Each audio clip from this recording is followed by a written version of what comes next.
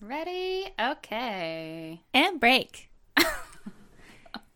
Defense. Is that the First and ten and again and again. I don't remember any of them, no. We used to be cheerleaders. Oh my god, you guys. Still figuring out podcasting. Yes, this is only our 7th episode. I think we're doing pretty fucking good. Hooray to me. I know I am. Oh, are you? You do so much for the podcast. I know. It's so stressful. I get the drinks. I do the editing. Gosh, I have to sit here and listen. What else do you do? I tell a story. I talk. I give you my input. Ugh. Which is worth so much. Yes. No one asked for. This is Murder of Ages. I'm Karen. I'm Karen too. It's the Karen. Wow. No, actually, I'm Marcy. I'm not cool enough to be a Karen. Thank God. So one of us does a pre-1985 true crime story, and another one does a post-1985 true crime story. So we're just Murder of the Ages for the ages. Oh. Oh, do you like that? that? I like that. That's pretty good. That was nice. See, I do a lot.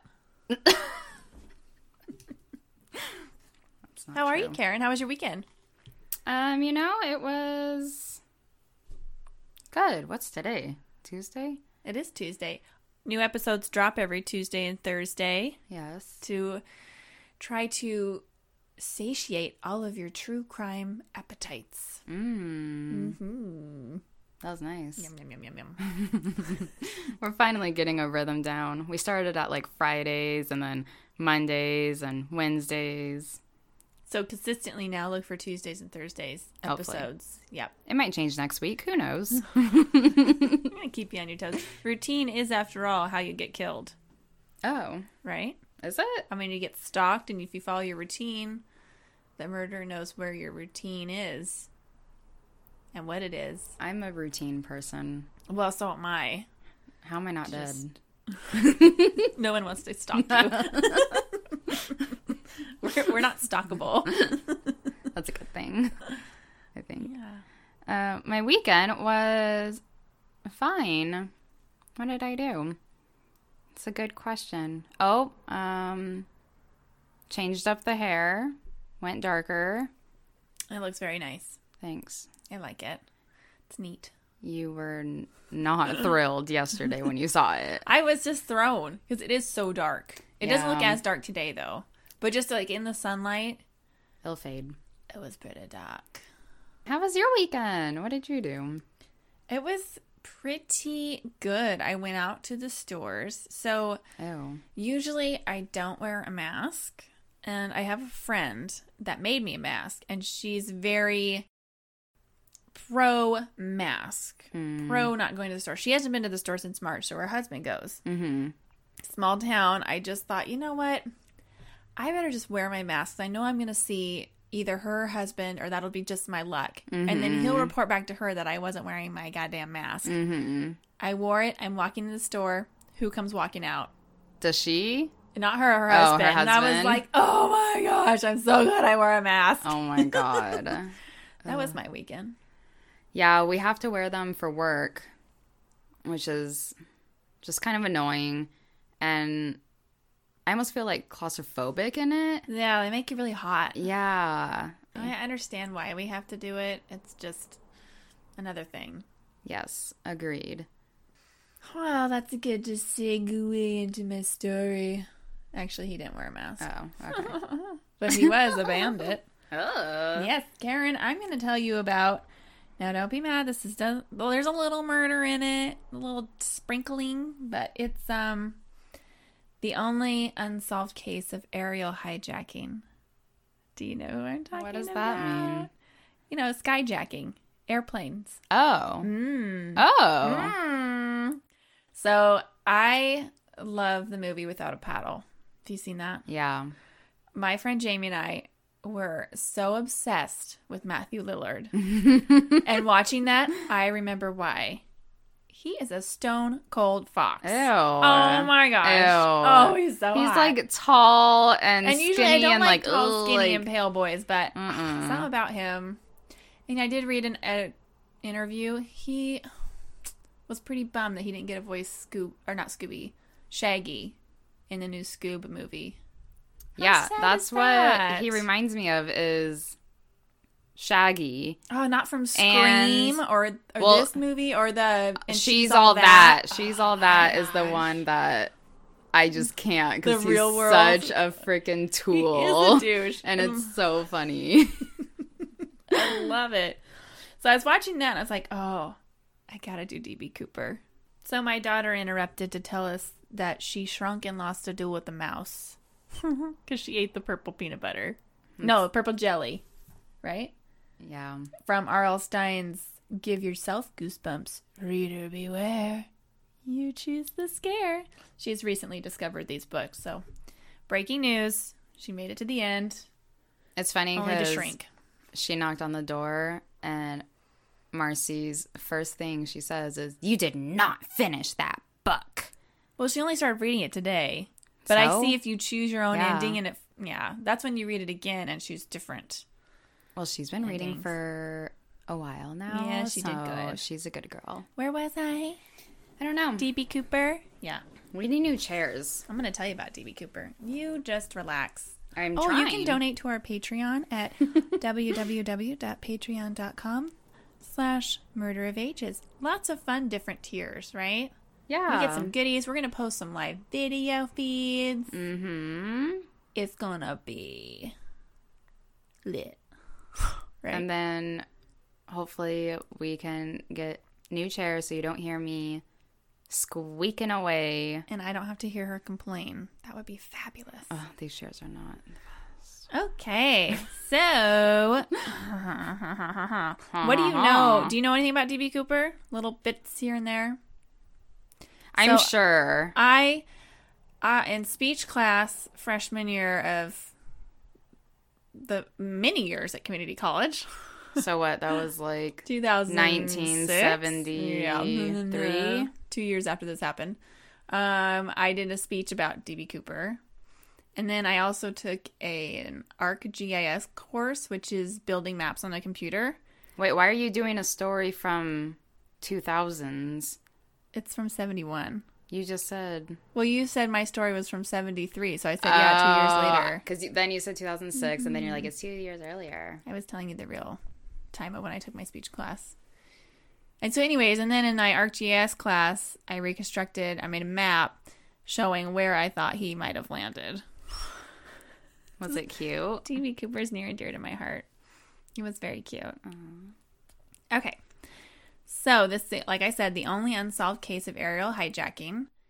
And the FBI kept an active investigation on him for 45 years and a file over 60 volumes long.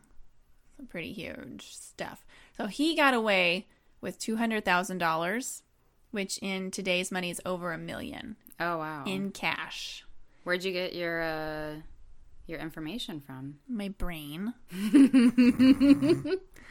Wikipedia, History.com, and Como News. Thank you, Karen. I think I did see a History Channel Oh, it's so famous. documentary about it. Once I start talking, you'll remember. And if I show you, like, okay, anybody listening out there, all I want more than diamonds or golds is the original FBI wanted poster for DB Cooper. That would be pretty Give cool. it to me, baby. All right. Our story begins Thanksgiving Eve, November 24th, 1971. A man about 6'1", mid-40s, olive complexion, brown eyes, brown hair. Karen salivating. She's getting moist. Ew! I wrote that in there. No, I didn't. Wouldn't surprise me. He was wearing a business suit, black tie and white shirt, carrying a black attaché case. Now, back in the 70s, kind of when airplane flight... Is that your foot? Sorry, I thought that was a dog. It was a little bit new. People really dressed up to go in airplanes. All right, he used the alias Dan Brown at the Northwest Orient Airlines in Portland at the International Airport.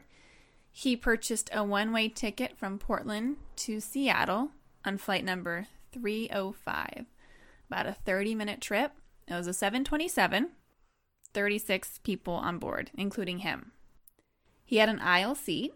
where he made himself comfortable, lighting a cigarette and ordering a bourbon and soda. That sounds so nice, just having a cigarette on an airplane. With your bourbon and soda? Yeah. I wish I knew what kind of soda, but I'm assuming like soda water because it doesn't say. Yeah. So he calls over flight attendant Florence Schaefer, who was 23 at the time. He hands her a note, and thinking it was just a phone number, she put it aside. And he whispered, "Miss, you better take a look at that note. I have a bomb." And all I can think of right now is Meet the Parents. Bomb, bomb, bomb, bomb, bomb, bomb, bomb. What about the bombardier? So funny. You have too much energy right now. Oh, I'm excited. This story gets me excited. Okay, the exact words of the note, we don't know because he did ask for it back. But the gist of it was, "I have a bomb in my briefcase." And she said the writing was in felt pen and all capital letters. He asked Florence to sit next to him, and she did as requested. He showed her the contents of the case, which included red wires and a large cylindrical battery. And this is what he wanted. $200,000 in, quote, negotiable American currency, 4 parachutes, 2 primary and 2 reserve, fuel truck standing by in Seattle to refuel the aircraft upon arrival. Schaffner conveyed Cooper's instructions to the pilots in the cockpit, and when she came back, he was wearing dark sunglasses because his future's so bright. Ew. Gotta wear Wait, so shades. He told a flight attendant. And then she went and told the captain. Okay. So Florence Schaffner is the flight attendant. Okay. So William Scott, who's the captain, he radioed into SeaTac and informed them of the situation. Local and federal authorities were alerted. The passengers were told their arrival would be delayed because of a minor mechanical difficulty. So nobody was aware on the plane besides personnel. That's kind of smart. Yeah. So no one panics. Absolutely. The Northwest Orient's president gave the go-ahead for the ransom and ordered all employees to fully comply with Cooper's demands. For 2 hours, the jet circled Puget Sound, and this gave the FBI and Seattle police time to gather the money and the parachutes. Another flight attendant, Tina Mucklow, she recalls Cooper appeared familiar with the area. He remarked, "Looks like Tacoma down there," as the aircraft flew above it. He also mentioned that McChord Air Force Base was only a 20-minute drive at that time from the Seattle-Tacoma airport. Schaffner described him as calm, polite, and well-spoken. Not at all consistent with the stereotypes of political descendants, such as hardened criminals are enraged and say, "Take me to Cuba." That was according to Wikipedia. So Mucklow also stated he wasn't nervous, he was nice, he was never cruel or nasty, and he was thoughtful and calm. He ordered a second bourbon and soda, paid his drink tab, and he attempted to give Mucklow the change for a tip, and offered to request meals for the flight crew during the stop in Seattle. Oh. Which this reminds me, I just watched the movie The Old Man and the Gun, which is a true story about, they called it the Overhill Gang. And the leader, I mean, he was in his 70s, I think, would rob banks. And he just did it in this really polite, like he just kind of showed them the gun, get his money and walk out. It had Robert Redford. The bank robber's name was Forrest. And he escaped prison 16 times. Oh my gosh. Mm-hmm. All right, sorry for that. Here we go, back to the story. The money was retrieved from several Seattle area banks. 10,000 unmarked $20 bills. So they did give him the choice of having military issue parachutes or civilian chutes, which have a manual ripcord. And he requested the manual ones, the civilian ones that they got from a skydiving school. So he probably was never in the military, which later they thought he might have been, but why wouldn't you request military parachutes? Right. Then? And I'm thinking he was probably practicing at a skydiving school, and so he already knew how to use them. 5:39 p.m., Cooper had William, the pilot, park the jet in a poorly lit area of the airport and close all the window shades. Oh. So the snipers can't get him. The money was delivered to Tina Mucklow, flight attendant, and Dan Cooper ordered all of the passengers and flight attendants Schaffner and Alice Hancock to leave the plane. So now there's going to be 5 people left on board. So during the refueling, Cooper outlined his plan to the crew. He wanted to go to Mexico City, and he had an airspeed, which means bleh to me because I don't understand any of that. And he had altitude he wanted the plane to fly at, and he wanted the landing gear to remain deployed in the takeoff landing position, and the wing flaps to be lowered 15 degrees, and the cabin to remain unpressurized. So the Why? I don't know. I think it's to help him jump from the plane because that's what he does. Spoiler alert. As he parachutes out. With the parachute. Yeah, and they didn't want to let him take off with those staircases out. The exit rear door staircases. Mm-hmm. But he told the pilot to take off anyways and that they'd put him up when they got in the air. That's weird. Yeah. So at 7:40, the plane was once again airborne with our 5 passengers. Dan Cooper, the pilot Scott, flight attendant Mucklow, co-pilot Ratasak, and flight engineer H.E. Anderson. Ratasak, I apologize for butchering your name. So unbeknownst to Cooper, 2 F-106 fighter jets were following them, one above and one below. Oh, smart. But he does jump, and they don't see. Mm-hmm. They also said it was really poor visibility, and he's wearing all black. Yeah. Well, still, can't they communicate with them, like the pilot? And I don't think the pilots knew Oh. because they were probably afraid he'd hear the radio transmission. That's true. He had everyone on board go into the cockpit and stay put with the door closed. At 8 p.m., they noticed a warning light flashed, indicating the aft air stair apparatus had been activated, and pressure changed when the door was open. 8:30 p.m., the tail section did a sudden upward movement.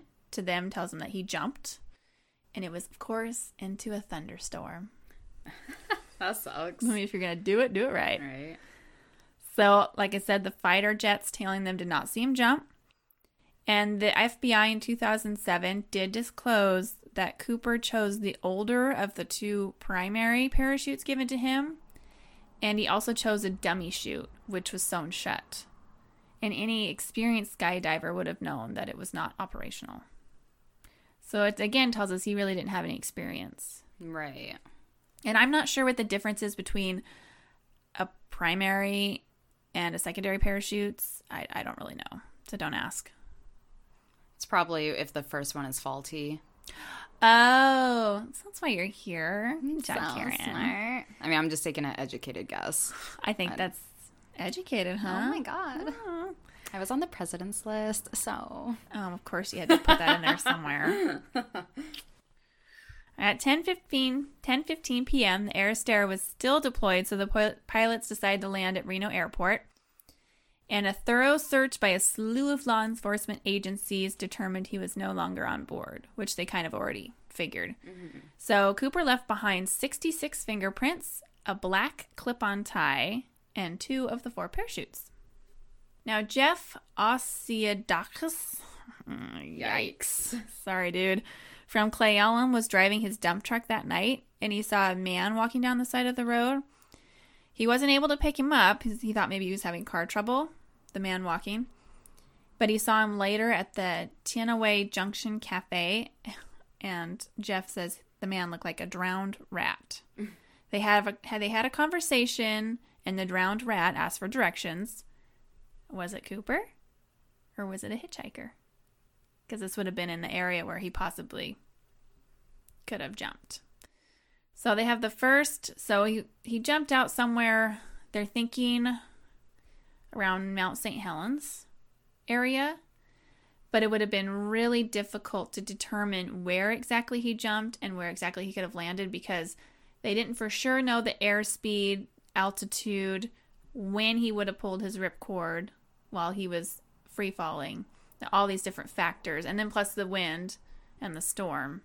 And the first suspect was minor career criminal D.B. Cooper.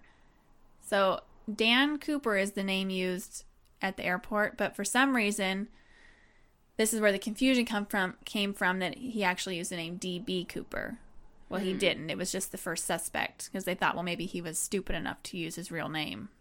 And the man was from Oregon. He was, what am I looking for? What's that word? Released him from being a suspect, cleared him from being a suspect pretty quickly. So they thought maybe it was by Lake Merwin, which is near Mount St. Helens, but no trace of him or his equipment was found near there. Later data shows it might have been near the Washougal River in Washington, which was close to the story I did of the Portland serial killer that's within the Columbia River was where he would get rid of his bodies. What was he was saying how he wanted to go Mexico City? I think that was just like a ploy, a ruse. Just to get him to fly, and then Eve's plan was to jump all along. Okay. I was like, Washington's not close to because Mexico. Let's see, I have the times here. Oops.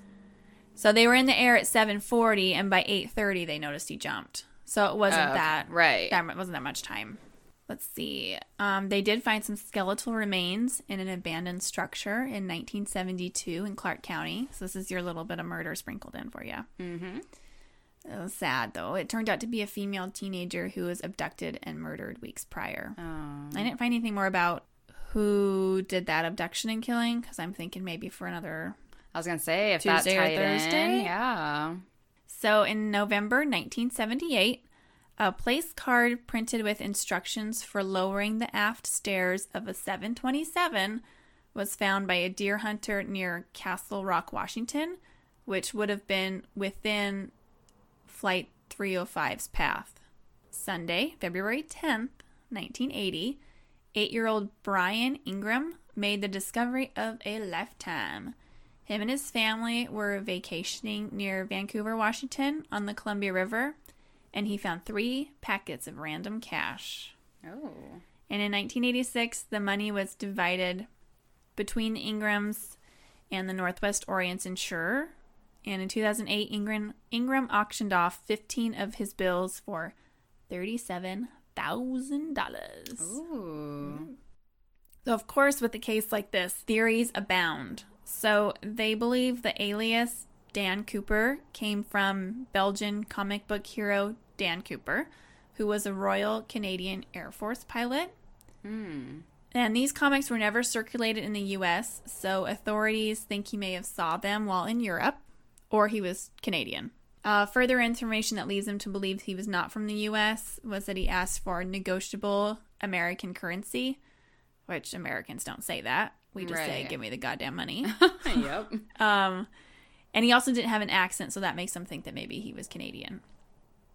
And he was most likely knowledgeable about flying technique and aircraft, since he asked for 4 parachutes to imply that he would be taking a hostage to ensure he wouldn't be given bad equipment, even though they did give him the dummy chute. So they're lucky he didn't take 3 people.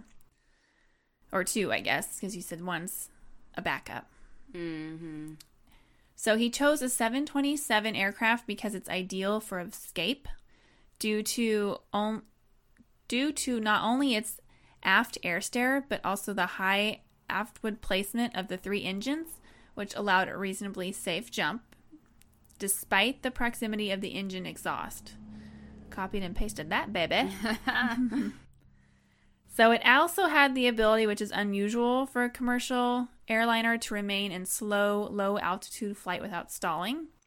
And Cooper knew how to control its airspeed and altitude without entering the cockpit, where he could have been overpowered by the 3 pilots. And he was also important with certain details, such as, like I said, he had the flap setting.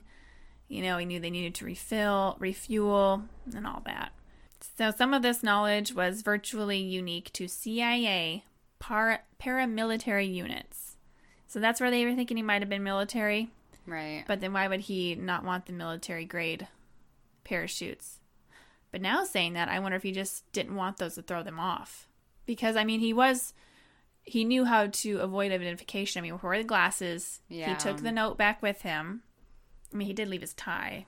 And 60 fingerprints. Yeah. So he didn't do that good of a job. It was also the early 70s. That's fair. Imitation is the highest form of flattery. So less than 5 months after Cooper's heist on April 7th, 1972, Richard Floyd McCoy Jr. boarded a 727 in Denver, Colorado. He handed a note to flight attendant requesting $500,000 and 4 parachutes. And if not given, guess what he would do? Bomb. Bomb. So he received his demands in San Francisco and ordered the plane to take off, and he bailed out over Provo, Utah. But he left his note behind.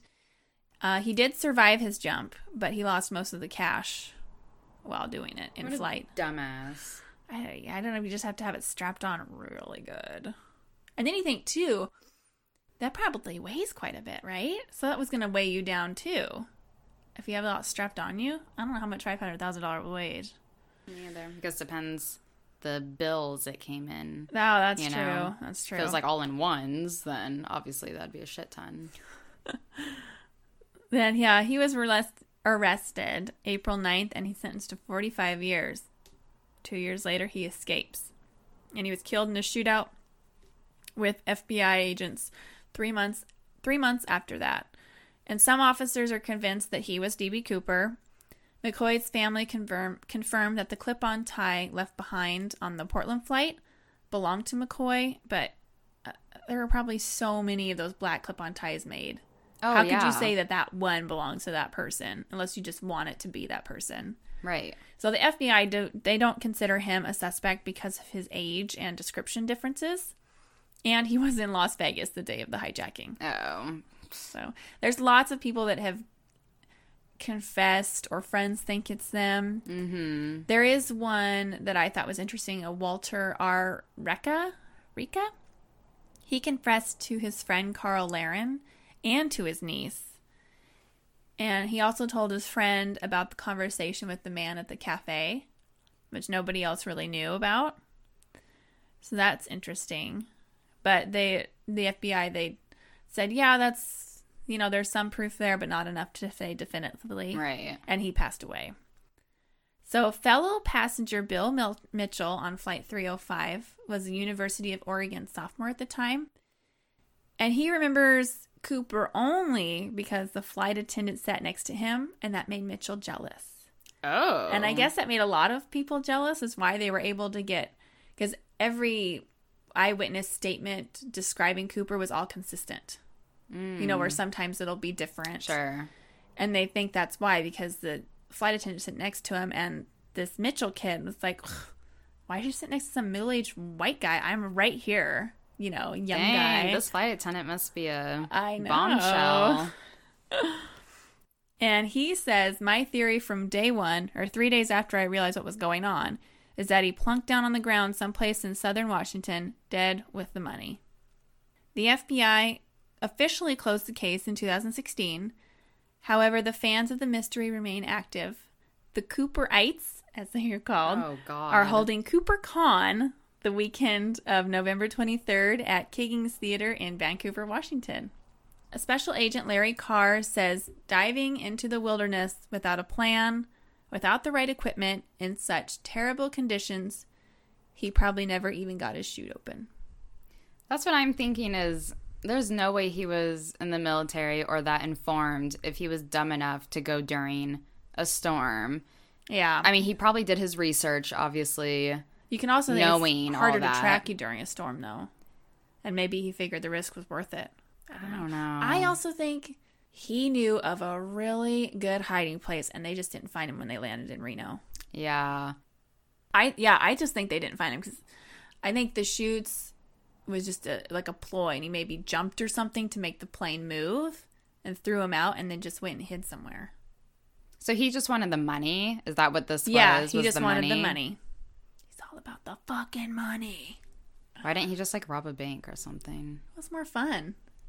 More fun to hijack a plane and jump out of the air.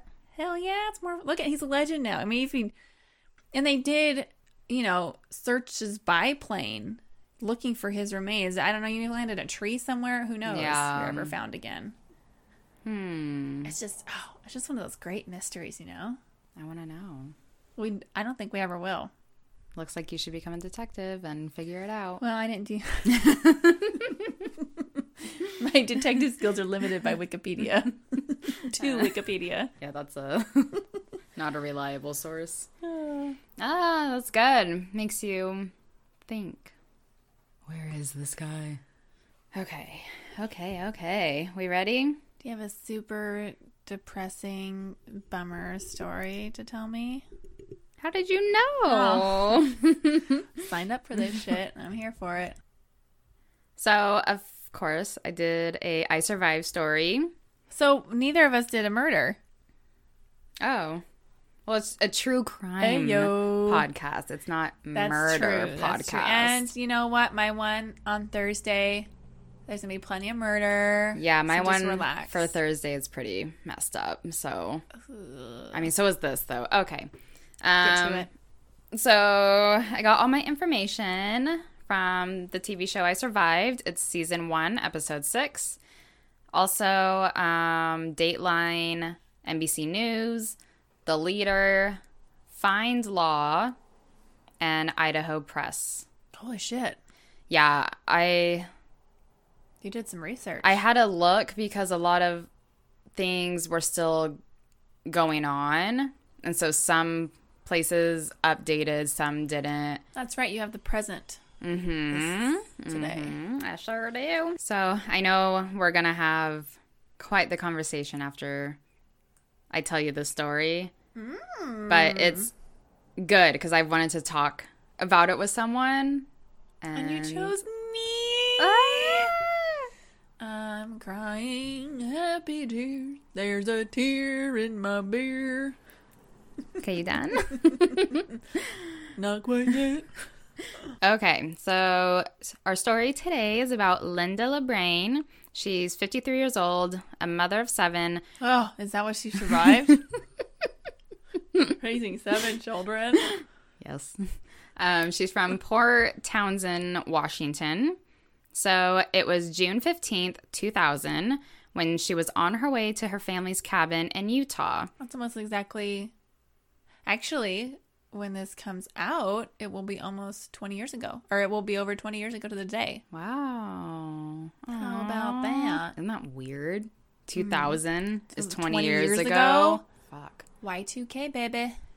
So she goes to her family's cabin every summer as a little getaway retreat for herself.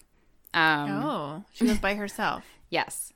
It's not a vacation unless you take the kids, right? Ew.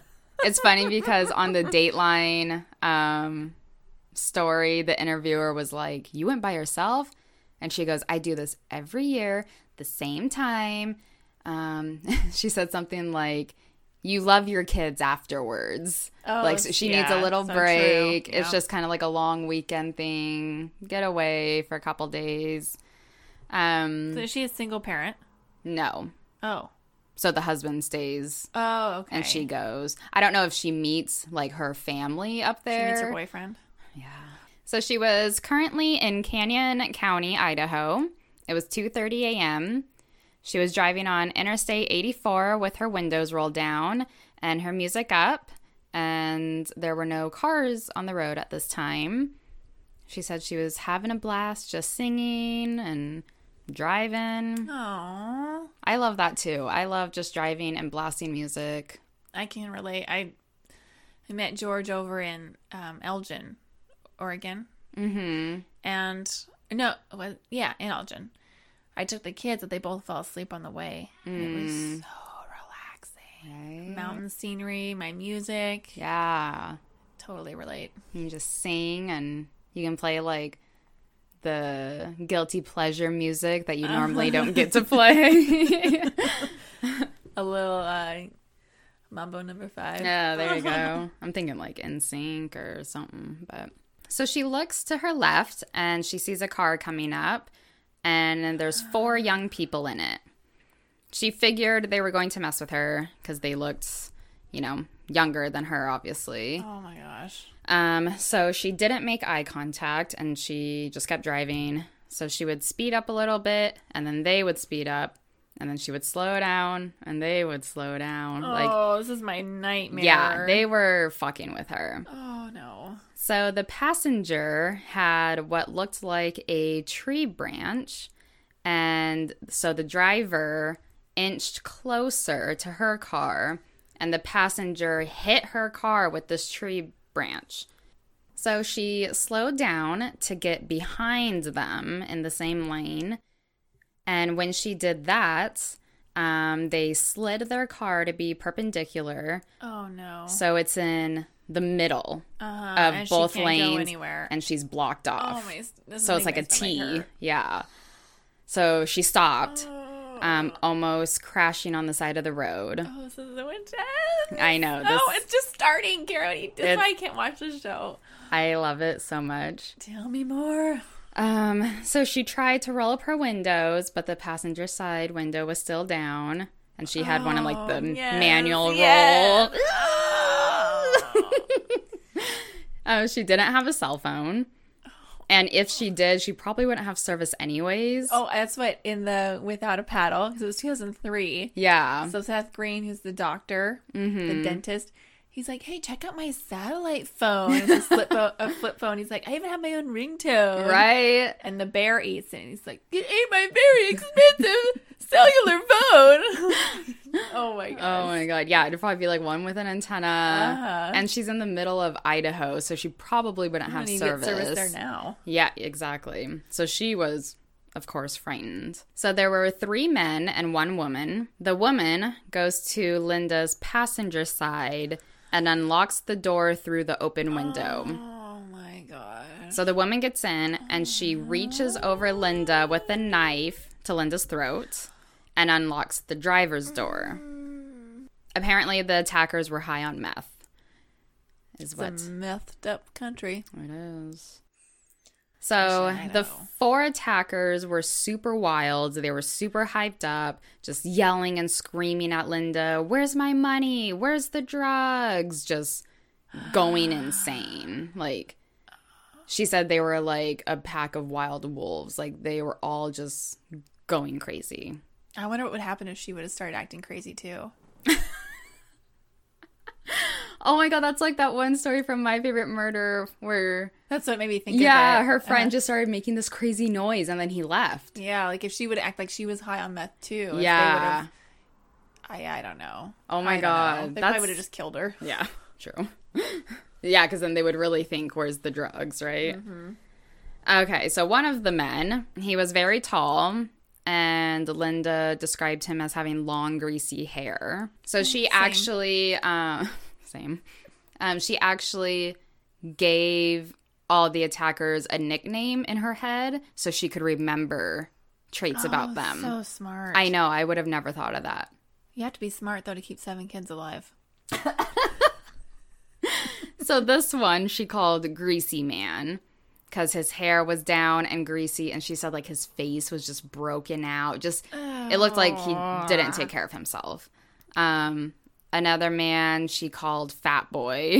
Oh, I'm just picturing like the nastiest ass hillbillies ever. Well, and I think 2 of them were Native American. One was Hispanic, and the girl looked maybe like half Mexican, white, like maybe a mixed. Doesn't discriminate. Mm-hmm. It attacks everyone. Amen. So, and then the third man, I forgot what she nicknamed him.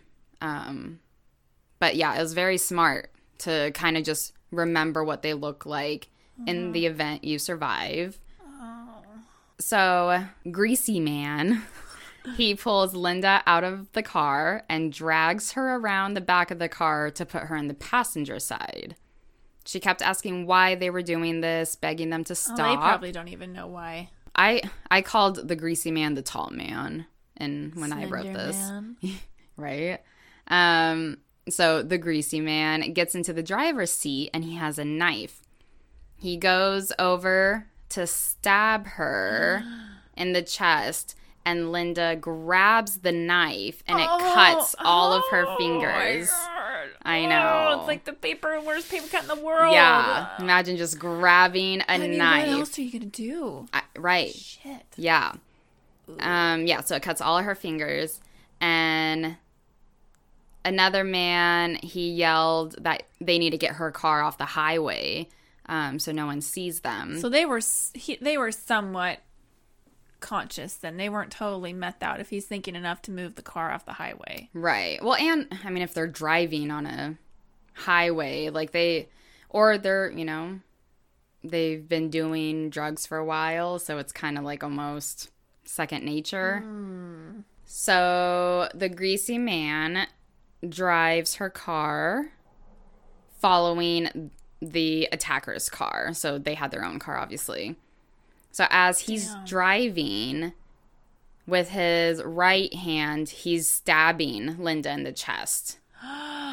Yeah. So he stabs her 5 times in the chest. How pretty deep?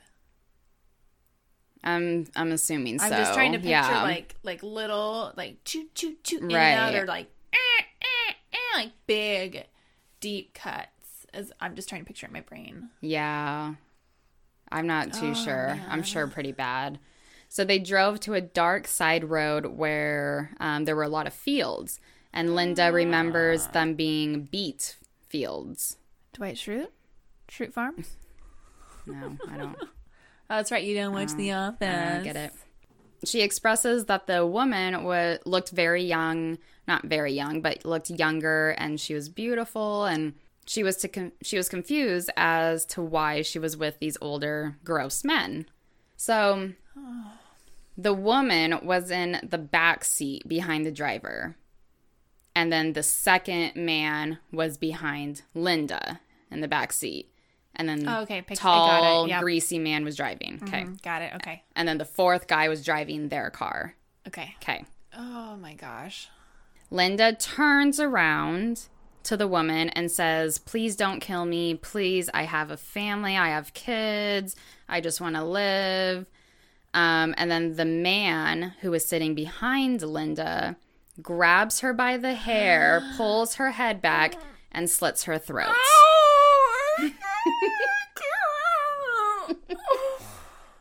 Sorry, it's not. The story isn't funny. Marcy's reaction is funny. Okay, so she was still very hopeful, thinking she can talk her way out of this. Oh, and you don't have it. Your throat is like... I know. The throat gets me. Don't touch my throat. I do too. And when you think of movies, like you were talking about the bullet to the head, you automatically die. You think when someone slits your throat, that's it. Right. There's so many of these I Survived stories that their throat gets slit and they're still alive. It must just and you depend if they you can hit see that. The scar. Yeah. Is that the jugular in your throat? If they hit that, which I guess it's further out of your neck. Oh my god! So almost like, I don't know, this is your collarbone. And then what are these trats? Deltoids? What are these things up here? Whatever. Your shoulders? I don't know. Yeah, so I guess your jugular is further out.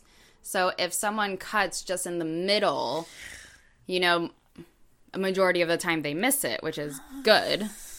So the man in the driver's seat starts yelling at Linda to give him her money.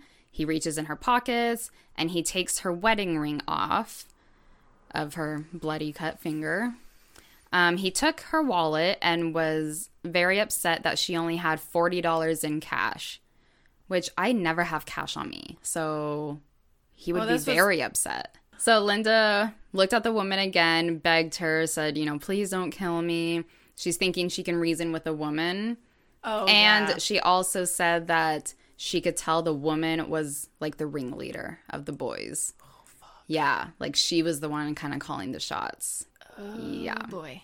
So then the woman goes, "Go ahead and beg for your life." And I guess she called her some names, she wasn't very nice. So Linda opens her door and gets out of the car. While the car's moving. No. They're at the beet field now. Oh, that's right. Okay. So she gets out of the car. She gets on her knees and she's facing the 3 attackers and she's begging them, has her hands in a praying position, looking at them, begging, saying, please, I have children, I have a family, I want to live. And during that moment, the other man who was driving the other car, he comes over with a metal baseball bat. And he goes, "Okay, we're going to kill her now." And Linda looked at the woman saying, "You said you wouldn't kill me, like, please," just begging.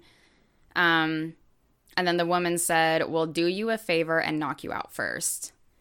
So Linda instantly puts her arms over her head, and the man with the baseball bat bashed in her head.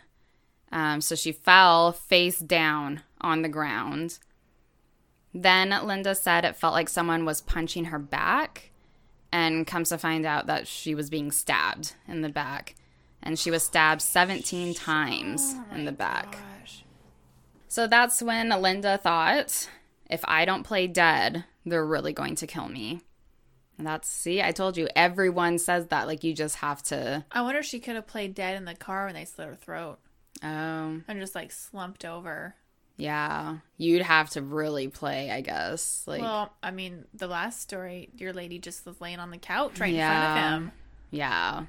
That's so nuts. And these women are older. Like, I just could not. I mean, I'm 28 and I feel like I would, like, cave in or something. I don't know. Well, I do say, I mean, like, when you have kids, it gives you that strength. Yeah. You know, and you find something to fight for. Like, the last lady, too, is fighting so her mom wouldn't have another funeral. Mm-hmm. As she's playing dead, she hears the attacker's car start and drive off. So she kind of waited a little bit. She was left alone, and it was dark. It's the middle of the night, just in a field in Idaho. Just completely, there's no street lights or anything. Do they even have those there yet? Probably not. We love you, Idaho. She kind of gets up and leans against her car. And she starts looking inside her car, hoping her keys are there.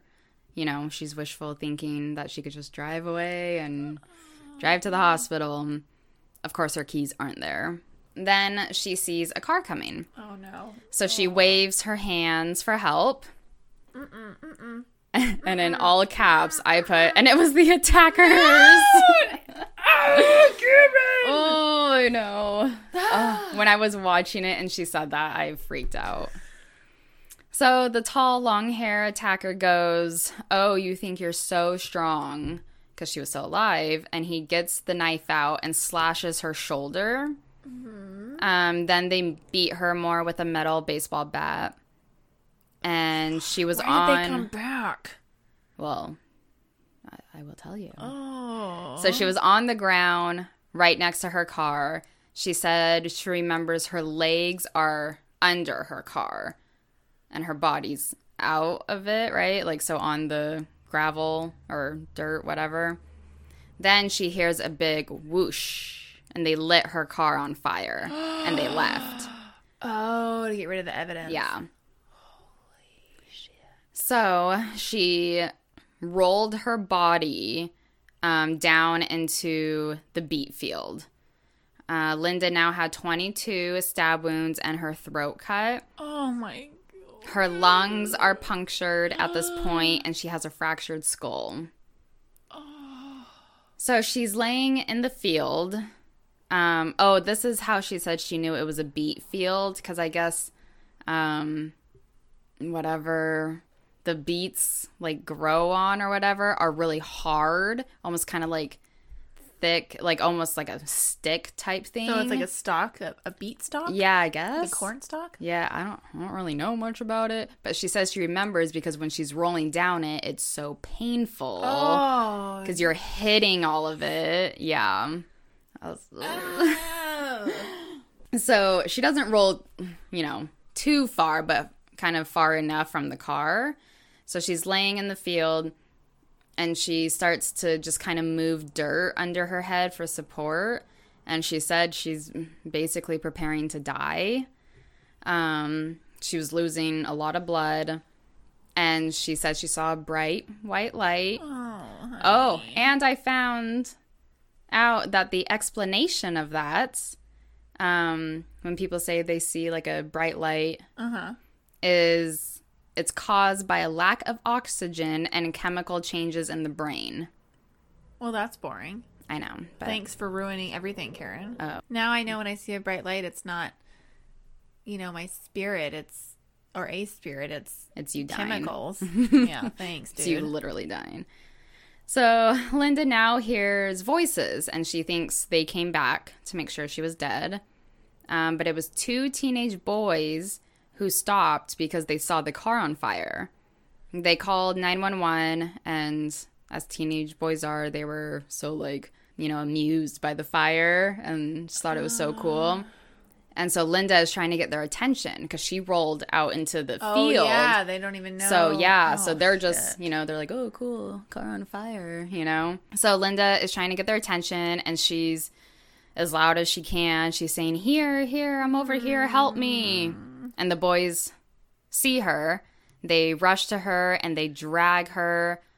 She said about 50 feet away from the car. She said one boy grabbed her legs, the other one grabbed her arms, and she said the boy dislocated her shoulders. Oh my god! Which obviously, like, they had no idea. They were probably panicked too. Oh Adrenaline. yeah. Well, they see this woman who's bloody and whatever, and not what they were expecting. Right. But obviously they saved her life. So thankfully they got there before the car exploded. So it didn't hit the gas line yet. And then the boys moved her. And then the fire hit the gas line. And it exploded? Boom. Yeah. Whoa. Yeah. She said the attackers setting her car on fire is what saved her life. Yeah. Because who knows when she would have been found. Right.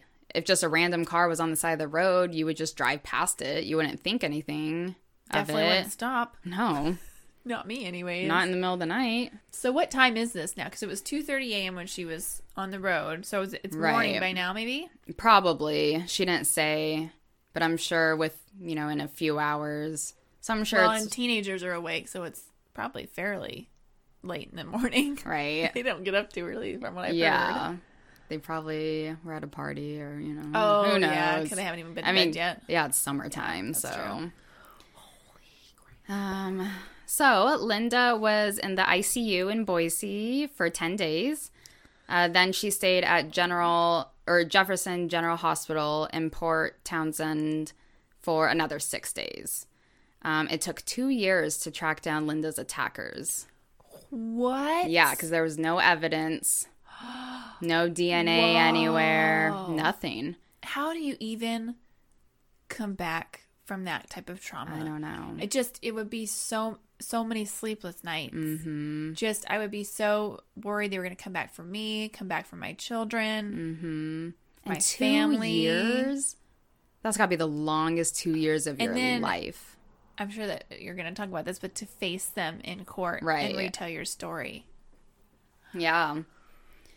And obviously, she's done a lot of amazing things, by talking about it and sharing her story. And she's a big advocate for, wow, situations so like this. Yeah. So the 3 men were John Jacob Jingleheimer Schmidt. I'm going to butcher it. That's my name. Woodeman. Oh, yeah, John Woodeman. Yeah. Mm-hmm. Yeah. Thanks. And Kenneth Woodeman. So Kenneth. Mm-hmm. Brothers. Yeah. Then Jeremy Sanchez. And along with Sarah Pierce. So Jeremy Sanchez is serving a life sentence. John Woodeman is serving 4 consecutive life sentences plus 55 years. Good. Kenneth, which is John's older brother, was sentenced to 10 to 13 years in prison. So do we know which one was which? Yeah. No, I don't. Because I'm curious. I mean, it must be based on their involvement. So I think Jeremy Sanchez was the one who slit her throat. Okay. He was in the back seat. Okay. John, I think, is Greasy Man. Okay. And then, it would make sense the third guy didn't get as much because he basically just drove the car. And, yeah, he hit her. And he bashed her in with the baseball bat. Right. But he didn't stab her. He didn't. They should all get the same. I 100% agree with you. So Kenneth was actually released on parole in 2012. This is the one that we think was driving the car? Baseball bat? Yes. I'm curious, too, if the sentences they got correlates with who squealed first. Oh, sure. Yeah. I'm thinking of Law and Order plea agreements, Right. that kind of thing. Kenneth, he was released on parole in 2012, but he actually went back to prison less than a year later for violating his parole. Good. So Stay there. This is where it gets... Oh, yeah, the girl. Yeah, so this is where it gets a little tricky that I wanted to talk to you about. So, Sarah Pierce, the whole time she said, she doesn't know the woman, she's innocent, blah, blah, blah. So Linda had to pick her attackers out from a photo lineup. And 2 years later, that can be difficult. Yes. I mean, they may have just, showered and it would make a difference. Right. So, I guess Sarah was friends with these guys, so it kind of made sense. And also, apparently after the attack, they went to a motel, and they must have went to other places because there were a handful of people who also identified Sarah out of the photo lineup. Huh. It's hard because we talk about, being wrongfully convicted. Well, yeah, Laverne. Yeah. Poster child. God. Fucking Laverne. So Linda complained a lot about the photo lineup, saying she needs to actually see the person. She needs to see their height, their body language, and movement and voice. And she repeatedly expressed this concern to investigators. But they basically were just like, well, you just have to pick a photo type of a thing. This is where it feels like the victim's being set up for failure. Right. Like, I've already been through this. It's amazing she's even here to give you guys a statement. Well, and it's so hard because obviously we want justice for Linda and anyone who's been attacked. But when there's no evidence, you can't just... give someone life because of a photo lineup. How did they find these guys to show her the photo? Do we know how they even came about? Like, we think these might be the people that attacked you? Because they're already criminals. Because I know, especially the boys have had like a long history of criminal activity. And then I think there might have been footage from the hotel they stayed at. That was near where she was attacked? Yes. Okay. And all 4 of them were there. Okay. Like, it was 3 guys and a girl. And, I mean, Sarah kind of did look like, they had drawings, too. Sketches and... Okay. So the police had an idea of kind of who they were looking for. Right. How many and what they... Okay. And so I'm sure also whoever's name they used at the hotel, stuff like that. Like, they probably had, I guess...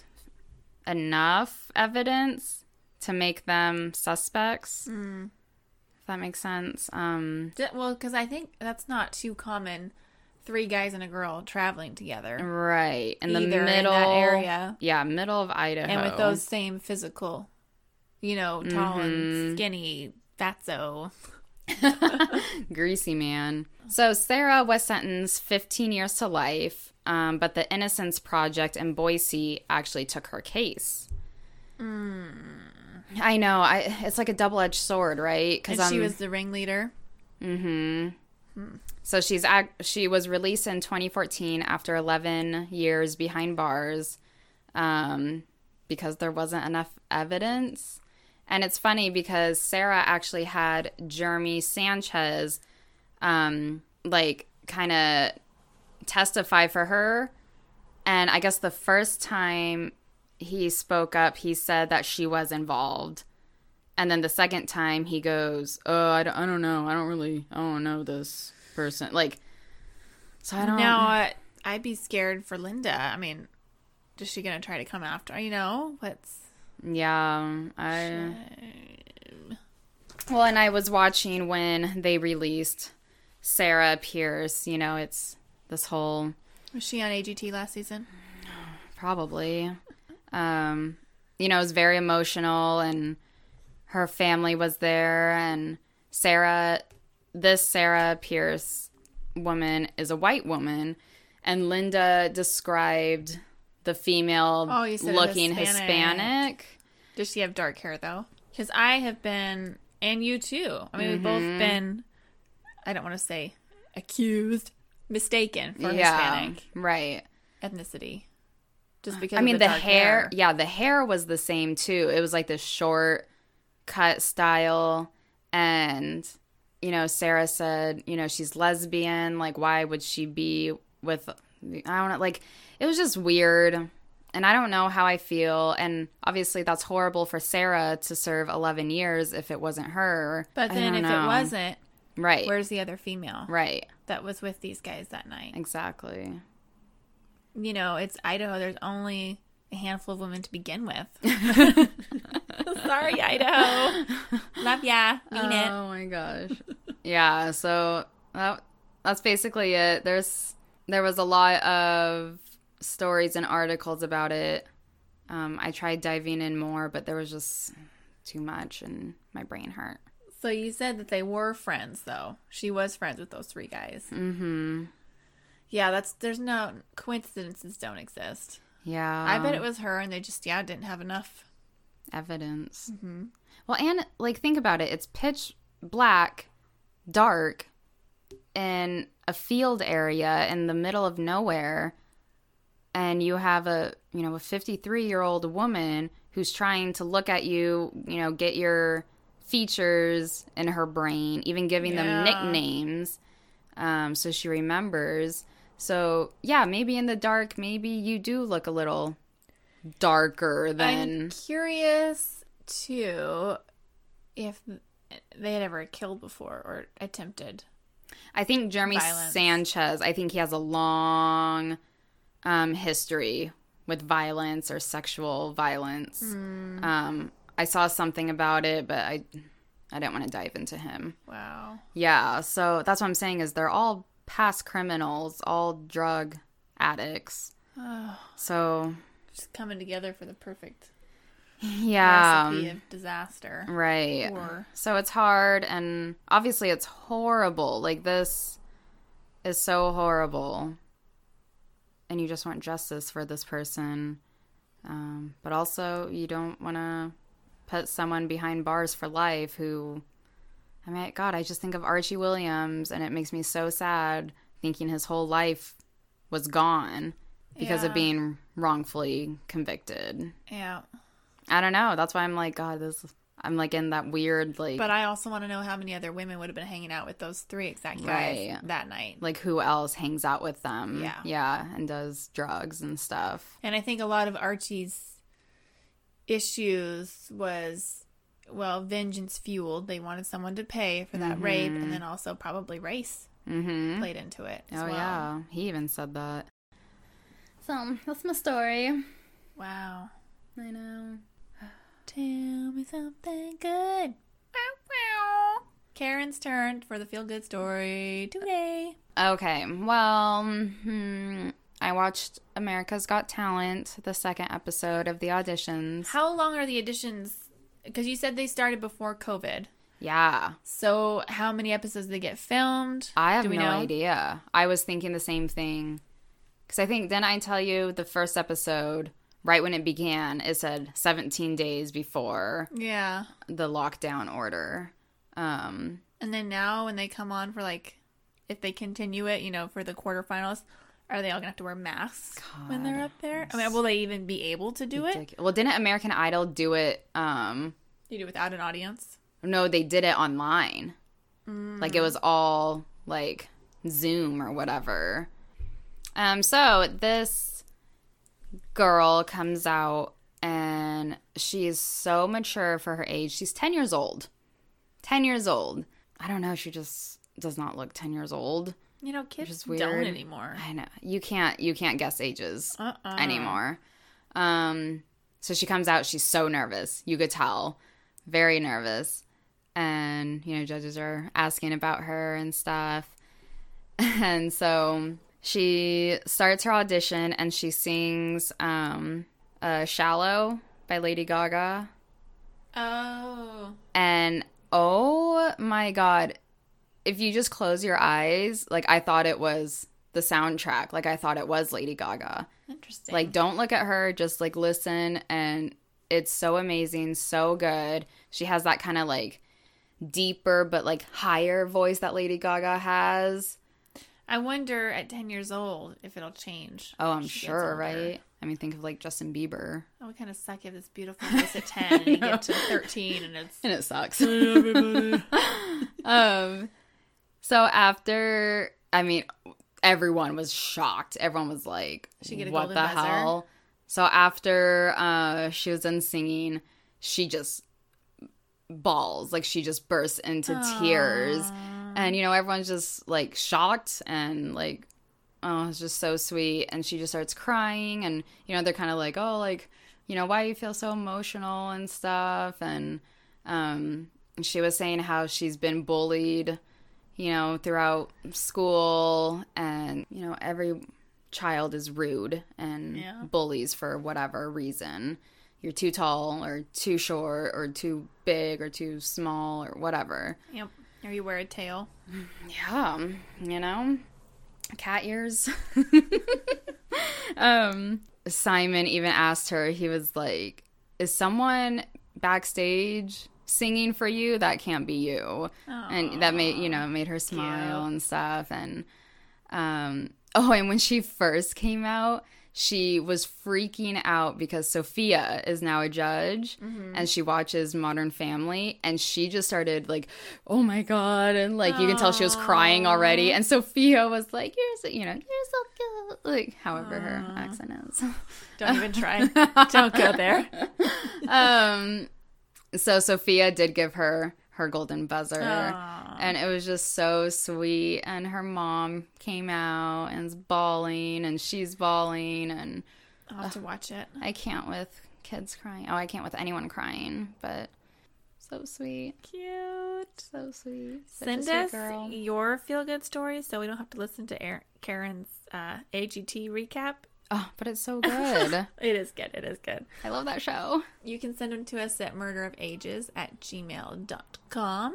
Wouldn't it be fun to hear us retell your story? Probably not. I think it would be a blast.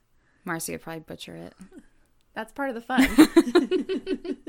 You can I'm the also, butcher of the good news. You can also follow us on Instagram and Twitter at Murder of Ages. And, follow our Patreon page. Please and thank you. We love you. Do we?